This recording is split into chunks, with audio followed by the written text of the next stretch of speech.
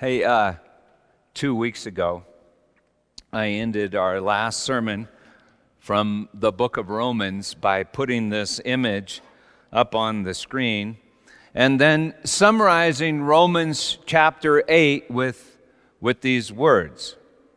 You will be judged. What's that sound? But you will be judged. But not by Antonin Scalia, Judge Judy on TV, or Ruth Bader Ginsburg. You will be judged, and you have been judged by your Creator. And this is His judgment. You must be born again. The only place safe from that judgment is hell. And then only for a time, for even there the judgment of God will find you. You must be born again. That's what Jesus said, you remember, to Nicodemus in John chapter 3. A little bit after that, he then made the statement that God so loved the world that He gave His only begotten Son, so that everyone believing in Him should not perish, but have eternal life, the life of the age to come, born again. You didn't decide to be born the first time. But because you were born, you have decided all sorts of things, right? So perhaps you can't simply decide to be born again, but because you are born again, you can decide.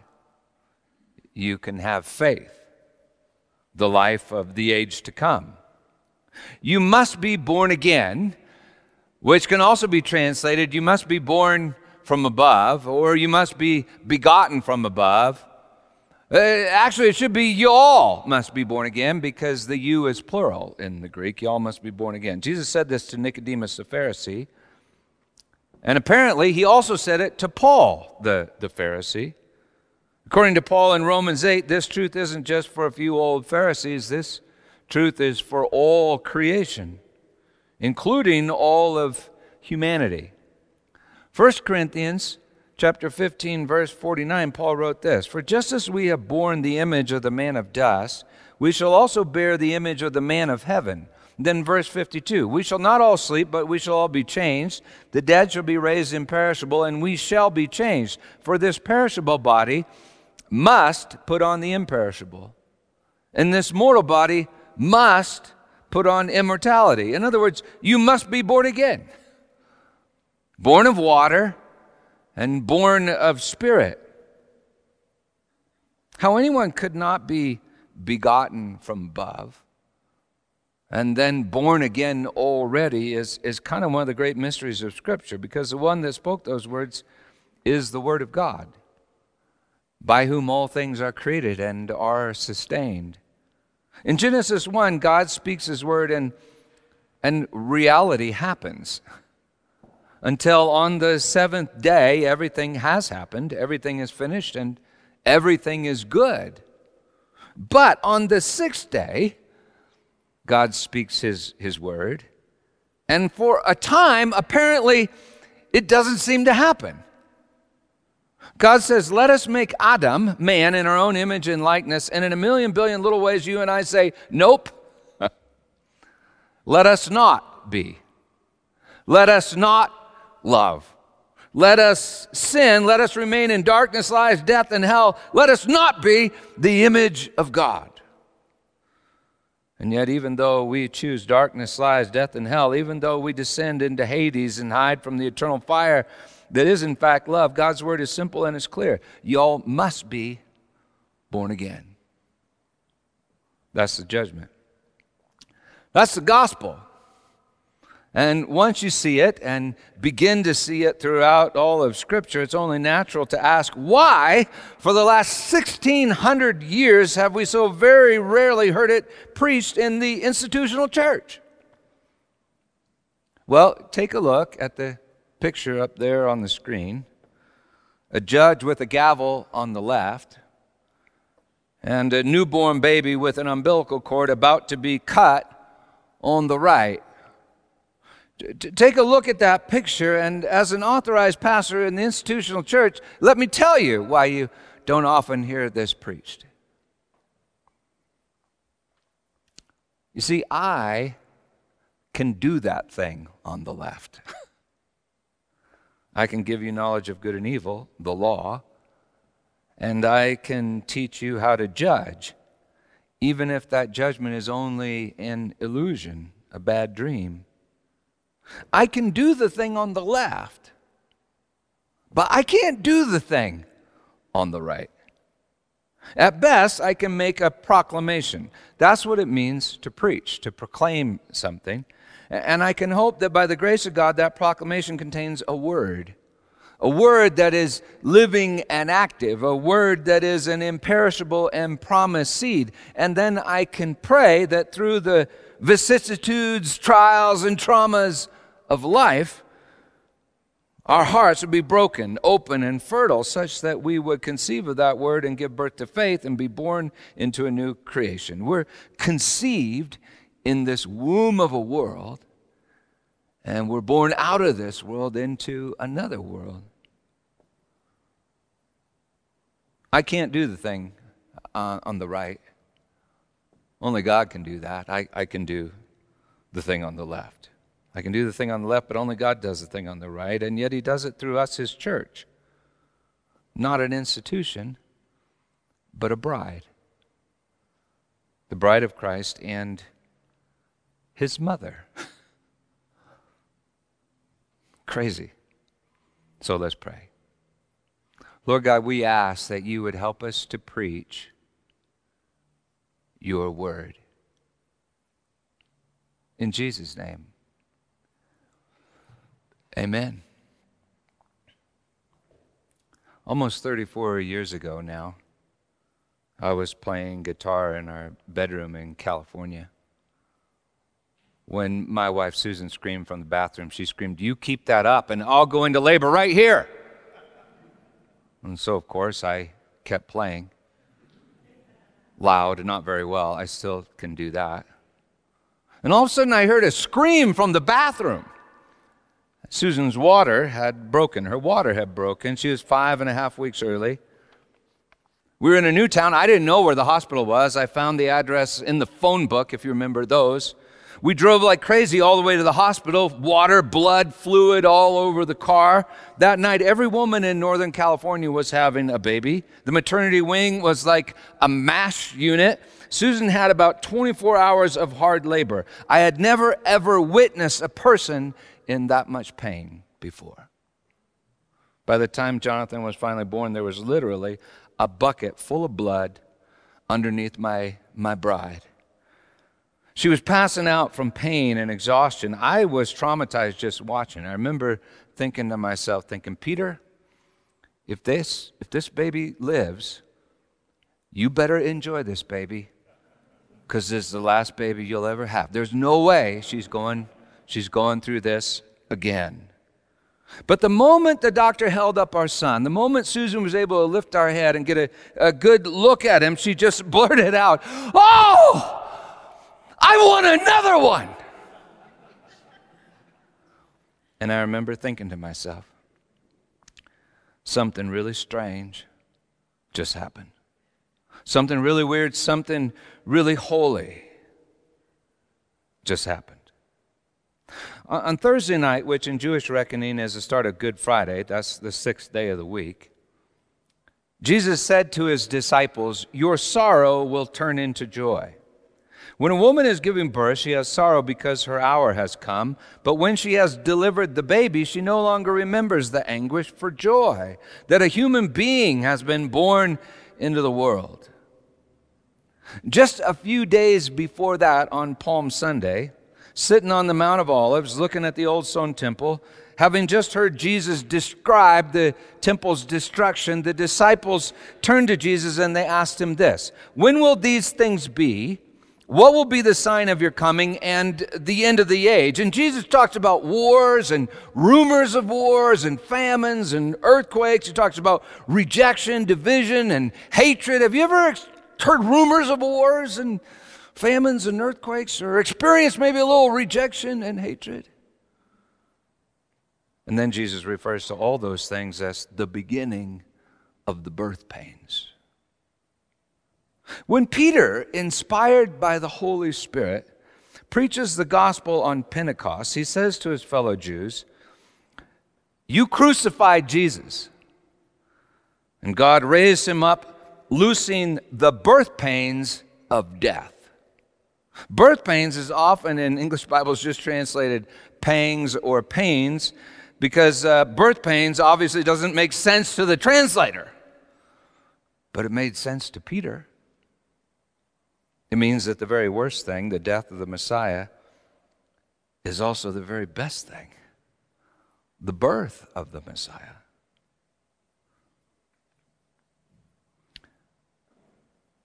Susan just yelled out, "Oh, I want another one." And so last week, or last time, 2 weeks ago, at the end of the message, I asked you, what if in a moment of great stress and failure, someone said to you, "You're not dying, you're giving birth"? And I told you the story of my friend at the gas station, who thought his girlfriend was dying, only to be told by the doctor, she's not dying, she's giving birth. The news turned a funeral into a party with streamers, balloons, cigars, even at the gas station. My friend lost his psyche and found it, and their sorrow turned into joy. What if in a moment of great stress and failure, someone told you, "You're not dying, you're giving birth"? Or what if they told you, "You're being born"?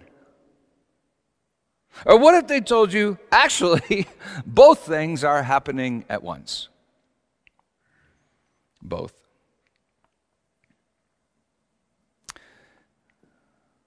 As Jesus and Paul taught, humanity is Jesus' mother. And that must be why Jesus called himself the Son of Man, right? We talked about that. God is his father, and man, humanity, is his mother. So happy Mother's Day. Y'all are giving birth, whether you want to or not. We've also learned that Christ in you is somehow the new you. Jesus the Christ is the judgment of God in flesh, but the flesh is that thing that you have built with what you think is your own judgment, your old you. "How I am again in birth pains with you until Christ be formed within you," wrote Paul to the Galatians. So Christ is born of man, old Adam, and together we all become the body of that man, the eschatos man, the superman, the image of God. And so this actually is our situation that we've been talking about. This actually is our situation right now. Our old man is giving birth to our new man. We cannot create our true selves, but we're giving birth to ourselves. We are actually not the result of our own judgment, not the result of our own labor, but we will labor because we're giving birth and being born, and that's the judgment of God. Well, as I was saying, up to that point, I had never witnessed a person in so much pain. Up to that point. So much pain is when my wife was giving birth to my son, up to that point, because then when my son was born, I suddenly realized that travail is not only hard on mom, it's really, really hard on the one that's being born. John had a black eye.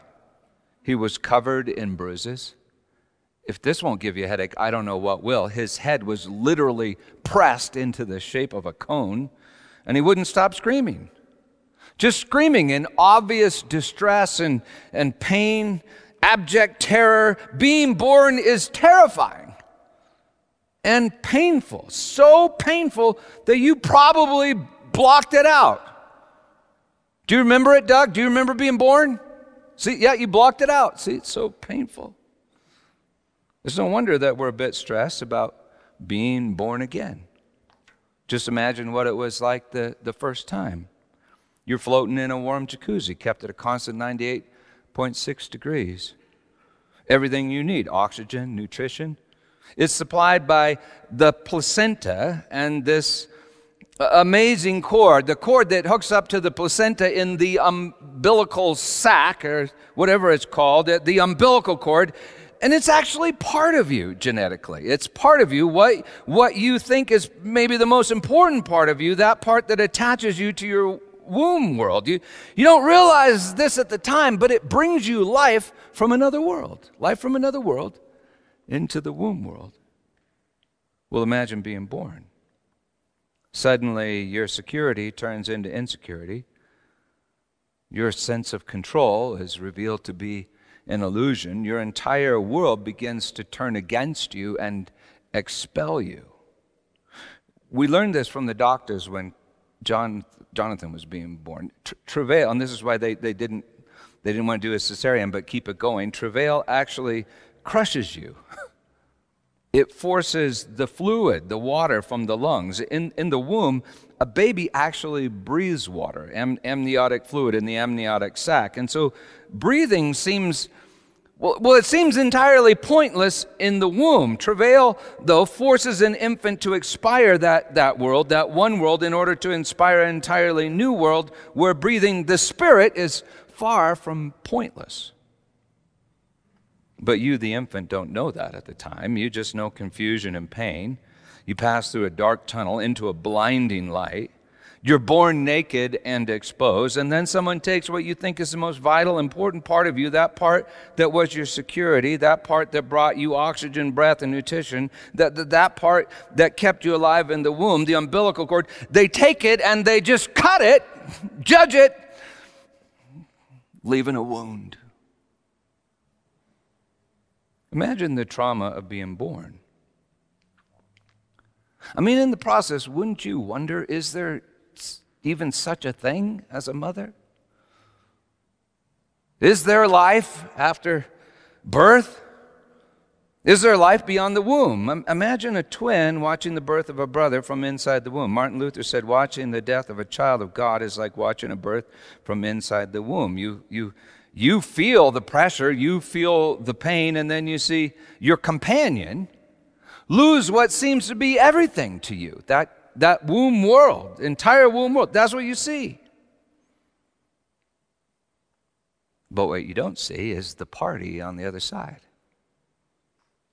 Laughing doctors, relatives with balloons and cigars, a mother beaming with pride. You don't yet feel the arms of the Father holding you tightly against his chest. But when John, my firstborn, was born, we were so relieved and so incredibly happy, and yet John was absolutely traumatized. They let me cut the cord. I remember the nurse cleaned him up. She wrapped him in swaddling clothes, placed him in my arms, but he still wouldn't stop shaking. He still wouldn't stop trembling. He still wouldn't stop screaming and just wailing, and who could blame him? And then the nurse said, talk to him. He knows your voice. And I said, Scooter? That's what we called him because we didn't know if he was a boy or a girl at the time. I mean, we did after he was born. But before. That's another story. Anyway, I said, Scooter? And instantly, he stopped crying. He grew still. Shabbat, Sabbath, rest. He was home.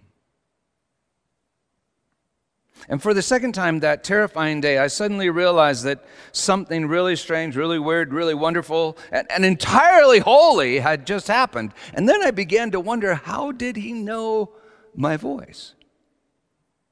Last October, when we preached through Romans 1, I told you, I had taken an indelible black magic marker. Indelible was a mistake because Susan had to go to the doctor later, it turned out. But I had taken this marker and I'd drawn a big smiley face on her belly. And every night I would talk to her belly, saying, Scooter, I hope you're doing great in there. I can't wait to hold you out here. I love you. Just imagine, when I spoke, everything in that womb world would move. Everything in that world would vibrate to the sound of my voice, and yet my voice, my word, was not a thing in that world. It could not be found in that world or explained by that world. So do you know of things in this world that cannot be found in this world or explained by this world, but everyone seems to, assume in this world? How about truth? Or logic? or reason. You can't explain why truth is true, or logic is logical, or reason is reasonable. You can't dissect those things in a lab, put them in a box. You can't prove them, but everyone assumes them, or is assumed by them, maybe even known by them. How about love? Love is the opposite of the way of this world. Love is not the survival of the fittest. Love is the sacrifice of the fittest. How about life? How about consciousness? We've talked about that. How about spirit? Some argue that there is no God, for they are aware, they are conscious that their life in this world is afflicted with a lack of truth, logic, reason, and love, but they don't stop to ask, what is truth? Logic, reason, love, life itself. And why am I capable of even being conscious of those things? Scripture claims that God is love, and His word is truth and reason, the logos, and His judgment, that is His commandment, that is His word, is eternal life, which is an endless communion of sacrificial love. Well, perhaps it's important to learn to trust His voice here so that we would rest in His arms there. I suspect that those who say they don't believe in God deeply resent God, for they long for God but cannot comprehend God, contain God, or possess God. I mean, they have knowledge about God, but they cannot grasp God. All they can grasp is what? An umbilical cord. Martin Luther noted that if a baby in a womb could reason, surely that baby would wonder, what are hands for? What are eyes for? What's a mouth for? What are lungs for? They seem pointless. But then the baby might think, but this umbilical cord? Dang, this is everything. This is my world. It's life. Last time I shared the vision that my wife received at communion a few years ago. She saw an umbilical cord running from Jesus Christ crucified on the tree to an old scar on her belly that I find actually rather attractive. We call it a belly button. You know that one day your body will be unable to digest bread and wine? In fact, a day is coming when life will no longer flow through the bag of dust that you think of as yourself. We each have a physical body, like we've talked about, and we each have a psychic body. And through them, for a time, our Father in heaven mediates breath or spirit from another world. To us, in this womb of a world, the spirit is life, but for a time, it's mediated through flesh. The flesh is temporal. The spirit is eternal. Well, Jonathan knew my voice, for his entire world vibrated to the sound of my voice, although I was not a thing in his world. And through that cord, he received spirit from my world into his womb world. But you see, he wasn't predestined to stay in that world. To pray constantly is to listen to your Father's voice in every moment of space and time. And to come to communion is to breathe His breath through bread and wine in the inner sanctuary, that inner tent in your soul. Because John rested in me in that womb of a world, he fell silent in my arms in this world, and he knew he was home. But just imagine the trauma of being born. And imagine a twin in the womb watching a big brother or sister being born. I mean, in horror, if that was you watching a big brother or sister being born, in horror you might cry out, surely there is no mother, surely there is no father, and this is not right. And whatever you do, big brother, do not walk into that light. Or you might assume maybe there is a father, and he's not right. So you better run from the light. And if you can't run from the light, you better make yourself right. You better make yourself worthy of the light. When John fell silent in my arms, I thought, wow, something utterly strange, weird, wonderful, and holy just happened. But I think the very best thing happened about a year later. Jonathan was holding me with his hands, looking into my eyes with his eyes, breathing my breath with his breath when he said, ba, ba, ba, ba, ba, ba, ba, da, da, da, da, daddy. He said my name. It was his spirit in communion with my spirit, returning to me as a word of love. I received that word as the greatest of all miracles, and I called out to Susan, Susan, Jonathan just said my name. He said, Daddy. And then I set Jonathan down in the corner, and I said, how dare you think that you are worthy to say my name? Before you dare speak my name, I expect you to graduate from high school, maybe get an advanced degree in Christian counseling from an accredited Christian higher learning institution, and maybe you could pay rent. Maybe you could start with that. You could just pay rent, and then I'll decide if you're worthy or unworthy to speak my name. Actually, I didn't say that. What could make John worthy to say my name? And yet, saying my name gave him a sense of worth that I think helped make him who he is. And I think I'd die just to hear him say my name, for that is worth everything to me. Because I'm his dad. And that's my judgment. Well, anyway, imagine the trauma of being born. And imagine the trauma of watching an older sibling be born.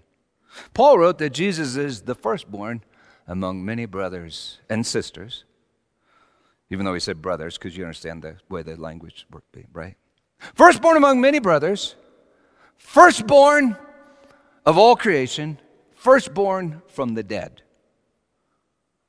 We all know that Jesus is the Word of God our Father. So you see, this means we don't only hear the Word or the voice of our Father in creation all around us all the time, and we don't only receive the Spirit of life in the sacrament of communion. This means that the Word of our Father, who is the life, wrapped himself in flesh and was born into our world.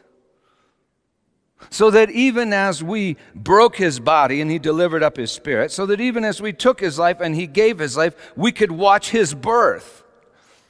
From inside this womb of a world, as he was born into another world, and then believe his words as to return to this world on Sunday, saying, my dad is your dad. And when you pray, say, our dad, Abba, Father. And so, what's the meaning of the cross? What's the meaning of that judgment? Does it reveal that if you don't find a way to make yourself worthy, what happened to Jesus will happen to you, but not for a day, but instead for all eternity? Forever without end, God will put you back into a dark place where you experience endless travail, but never be born because you're not worthy to say Abba. Or does it mean that you too must be born, just as Jesus was born? For you are already worth absolutely everything to God our Father. Well, that's the introduction to my sermon. So now, before we end, I should read the text. Verse 12, Romans 8. So then, brothers and sisters, we're debtors, not to the flesh, to live according to the flesh. For if you live according to the flesh, you're about to die. And Paul already said the mind of the flesh is death. Thinking that way is death. But if by the Spirit you put to death the deeds of the body, remember the body that only lives for itself, that is alone in the dark. If you put to death the deeds of the body, you will live. For all who are led by the Spirit of God are children of God. For you did not receive a spirit of slavery to fall back into fear, but you have received the spirit of huiothesias, sonship, When we cry, Abba, Daddy, Dad, Father, it's that Spirit, bearing witness with our spirit that we are children of God. And if children, then heirs of God and joint heirs with Christ. And you remember we preached on this. He inherits what? The cosmos. Joint heirs with Christ, since we suffer, suffer passion with him, since we suffer with him, so that we may also be glorified with him, syndoxazo, glory together. I consider, writes Paul, that the sufferings, the passions of this present time, well, they're not even worth being compared with the glory that is about to be revealed to us. For the creation waits with eager longing for the revealing of the children of God. For the creation was subjected to futility, subordinated to pointlessness, is how David Bentley Hart translates that. That word translated as futility is the Greek word that was used by the Jews to translate the Hebrew word hebel. That means something like vapor, and that gets translated into English as vanity. So Solomon writes in Ecclesiastes, vanity of vanities, all is vanity and striving after the wind, the ruach. We strive after wind our entire time in this womb of a world, only to discover why. That the wind of God has always been striving after us. So cool. Verse 20, the creation was subjected to futility, not of its own will, but by the will of the one who subjected it in hope. Subjected to futility. Futility. So that wasn't us. See, if you think this world was messed up simply because of human choice, Paul appears to put the responsibility elsewhere. There can actually be no human choice unless God first chooses to give that choice to humans, unless he first chooses to, plant a tree of knowledge and a tree of life in the middle of a garden, leave two naked, half-baked, ignorant humans alone with an evil talking snake that obviously slithered into that garden from someplace else that was already futile. God subjected creation to futility. He subordinated all of this to pointlessness. In hope. In hope. That means that there is a point to all the pointlessness. Perhaps the point of the pointlessness is to make us all long for the point. Perhaps the purpose of purposelessness is to make us all long for the purpose. The purpose of the dark is the revelation of the light. The knowledge of evil prepares us to be known by the good. The reason for chaos is the revelation of the Logos. The reason for sin is the glory of grace. The reason for condemnation is the glory of justification. The reason for desecration is the revelation of our own creation. The reason for striving after the wind is to know that the wind has always been striving after you. The reason we can't get anything done is to know that we are the something that has been done. The reason for lungs in a world of water is that you and I are being prepared to breathe the Spirit in another world. Verse 20, creation was subjected to futility, not of its own will, but by the will of the one who subjected it in hope that the creation, not some of the creation, that the creation itself will be set free from its bondage to decay. You know, physicists are utterly mystified by decay and by time. They see no reason why we seem to move in only one direction in time. And they're puzzled by the fact that the only way we know which direction we are moving in time is the fact that things only decay in one direction. And so we decay, and so we're slaves of time. And to time. That's the second law of thermodynamics. In a closed system, entropy increases. All things decay in a closed system. Sin is a closed system. But God is love. And God is eternal. He is I am that I am. Creation itself will be set free from its bondage to decay and will obtain the freedom of the glory of the children of God. Read the Revelation, you'll find out that God himself is the glory and the glory of the children of God. And he's filling us, and he will fill all things in time, and yet he is eternally everything.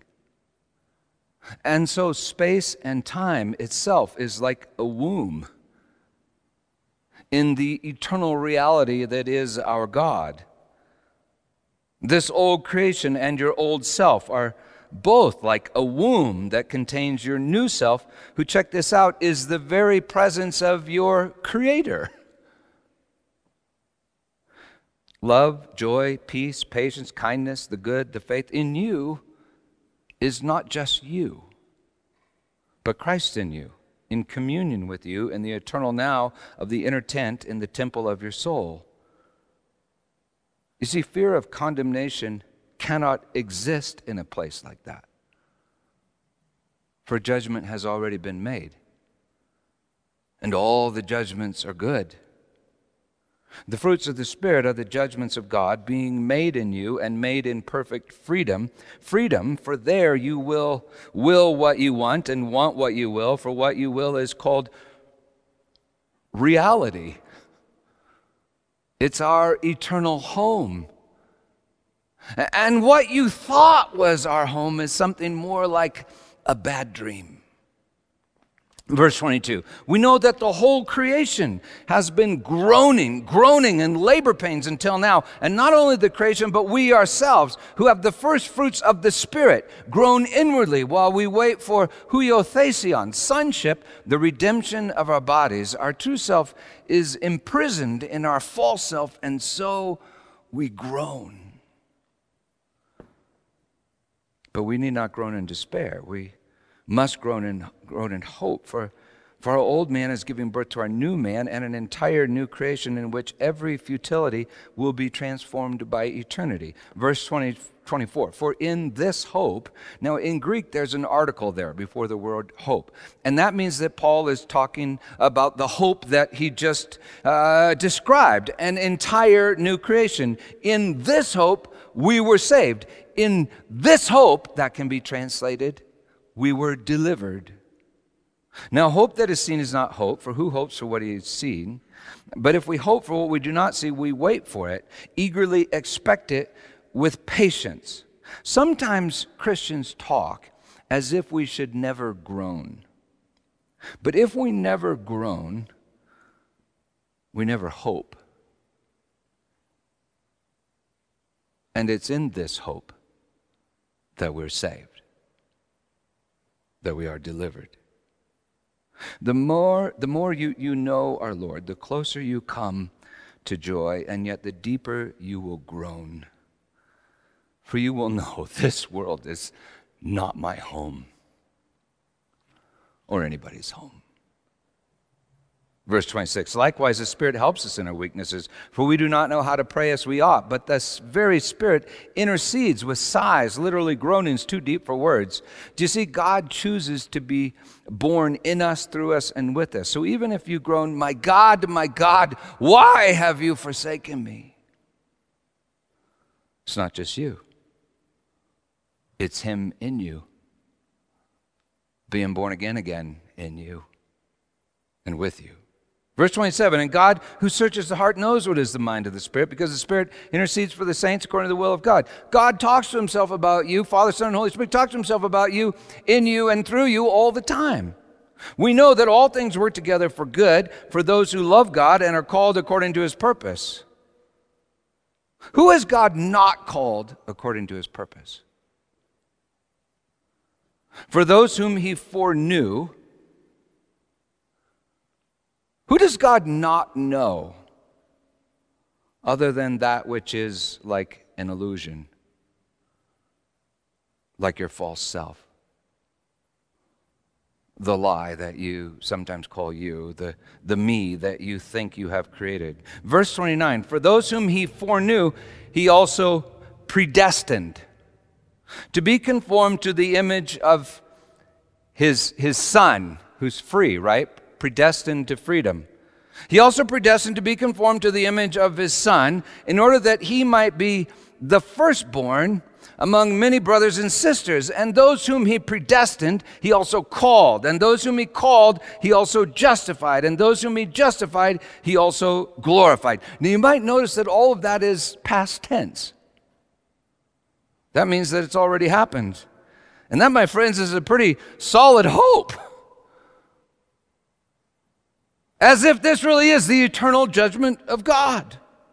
In this hope, we are saved. In this hope, we are delivered from our old body of sin and death and joined to a kingdom of eternal, ecstatic, and unspeakable life. When my last son Coleman was born, we had the kingdom all prepared. I mean, I was a pro by this point, number 4. So I had streamers and balloons, cigars, and I had a birthday cake for him and a birthday cake for Susan because it was their 34th birthday. All the relatives were waiting, his brother and sisters were waiting, and of course Susan was waiting with eager expectation. But the moment he was born, he wasn't born. We didn't hear a cry. The doctors didn't hand him to Susan or to me. They looked utterly terrified, for Coleman's head was entirely blue. The umbilical cord was wrapped like a noose twice around his neck and strangling him to death. Thanks to the quick action of the doctors, it was soon cut. Coleman let out a scream, blue turned to pink. Then they put him in my arms. I spoke and he grew still. He was home. But just think of it. What seems so important in that womb, what brought him life from the next world, that cord, was now killing him in the new creation. And what seemed so pointless in that womb of a world became sheer delight in this new world. His lungs breathed air, wind, spirit. It's all one word in Greek and in Scripture. His eyes saw light. Clearly, he saw light for the first time. Scripture says God is light. His hands grasped, his skin felt what he'd only heard as distant murmuring all those months in darkness. He felt his father's arms. He drank his mother's milk. He was home. And his umbilical cord, his everything in that womb of a world, well, it was cut away. It was judged. Thrown in the trash 27 years ago. He never even mentions it. I don't think he misses it at all. It's ironic, but seizing control, trying to save yourself, and so hanging on to this world is what traps us in death. And it's trusting the voice of our Father and surrendering control that sets us free. And all creation with us. The voice of the Father says, you must be born again. And Paul writes, in this hope we are saved. So sometimes people ask me this question, Peter, I know the stuff you say. Why preach the gospel if in the end everyone gets saved? And I'm always tempted to respond because it sounds to me like you're not. But you're trapped in hell. And you're sinking deeper and deeper and deeper right now. If you don't hope in the new creation, and if you hope in something, don't you talk about it? You proclaim it? If you don't hope in the new creation, you won't want to go there when the time comes. If you don't trust the light, you will run from the light and hide in the dark in the depths of this womb of a world, what we call space and time. You may lose your physical body, but you'll be trapped in your soul. Your psychic body, the psyche of sin and death, your ego, for a time. Perhaps even for a long time. But even there, the judgment of God will find you, or maybe has always found you. As Isaiah prophesied, your dead shall live, their bodies shall rise. You who dwell in the dust, awake, awake, awake from this and sing for joy, for the dew on you is a dew of light, and the earth will give birth to the Raphaim, the ghosts. Why? Because you must be born again. And just by hoping in that judgment right now, it's already begun to happen.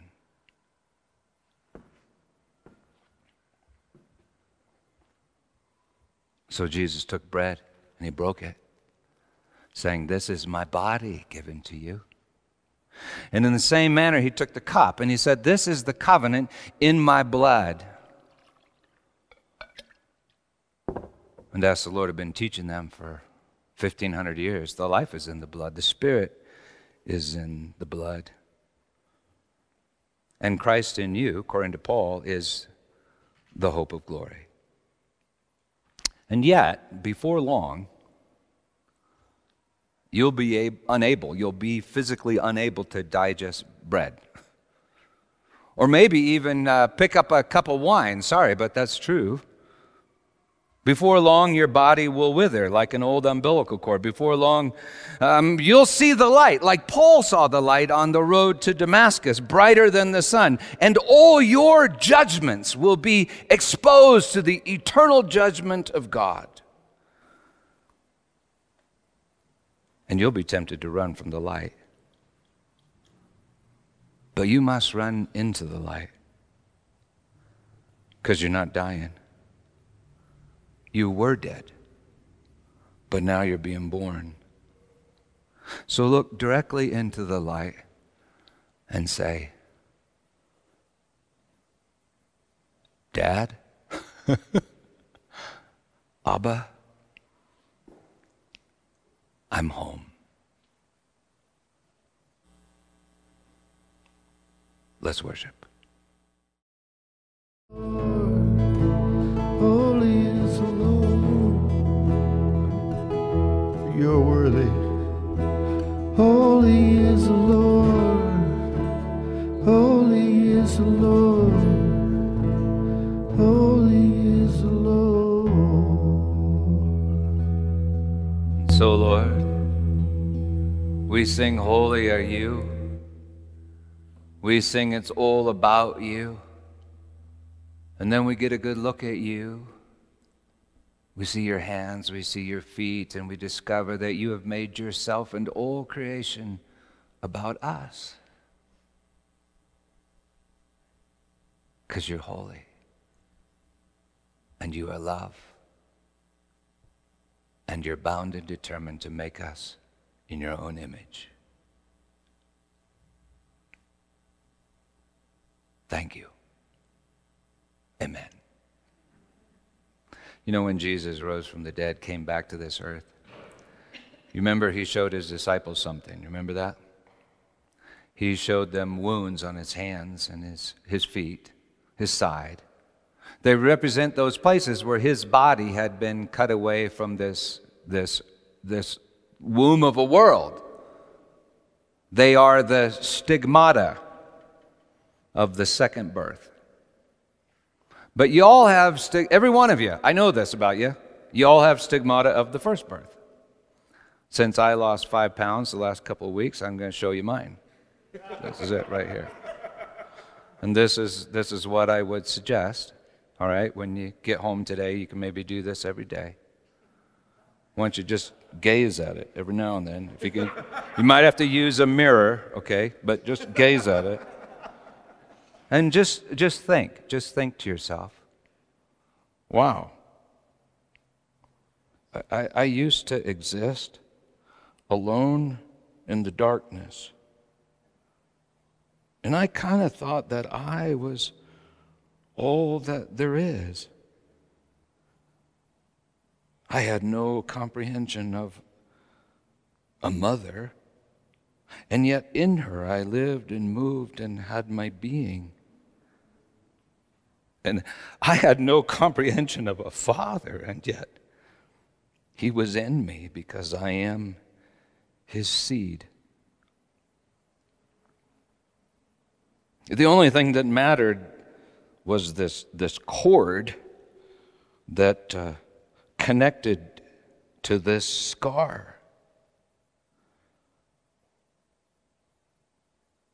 But my mouth, my lips, my lungs, they all seemed pointless. And then one day my world began to just cave in. Came crashing down all around me. I thought I was dying, but I was being born.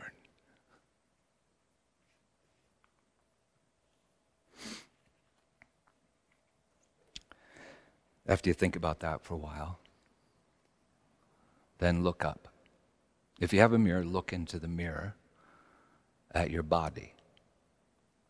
It may be kind of old and wrinkled and withered, like an old umbilical cord. And if it's not, don't worry, it soon will be. Look at your whole body and then talk to it. Say, you used to be everything to me.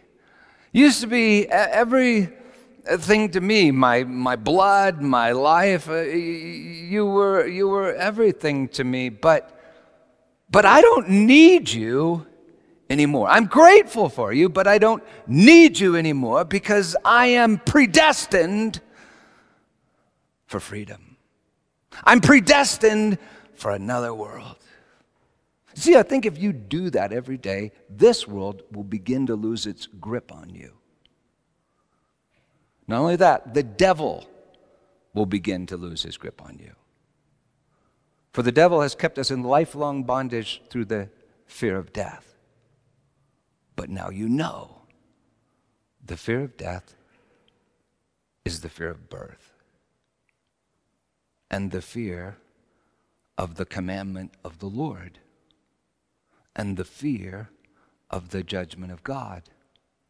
John 12:50, I know that the Father's commandment is eternal life, said Jesus. Eternal life. And so to old Pharisees like Paul and Nicodemus and you, God issues his judgment. John chapter 3. You must be born again. In this hope, you're saved. Believe the gospel. Amen.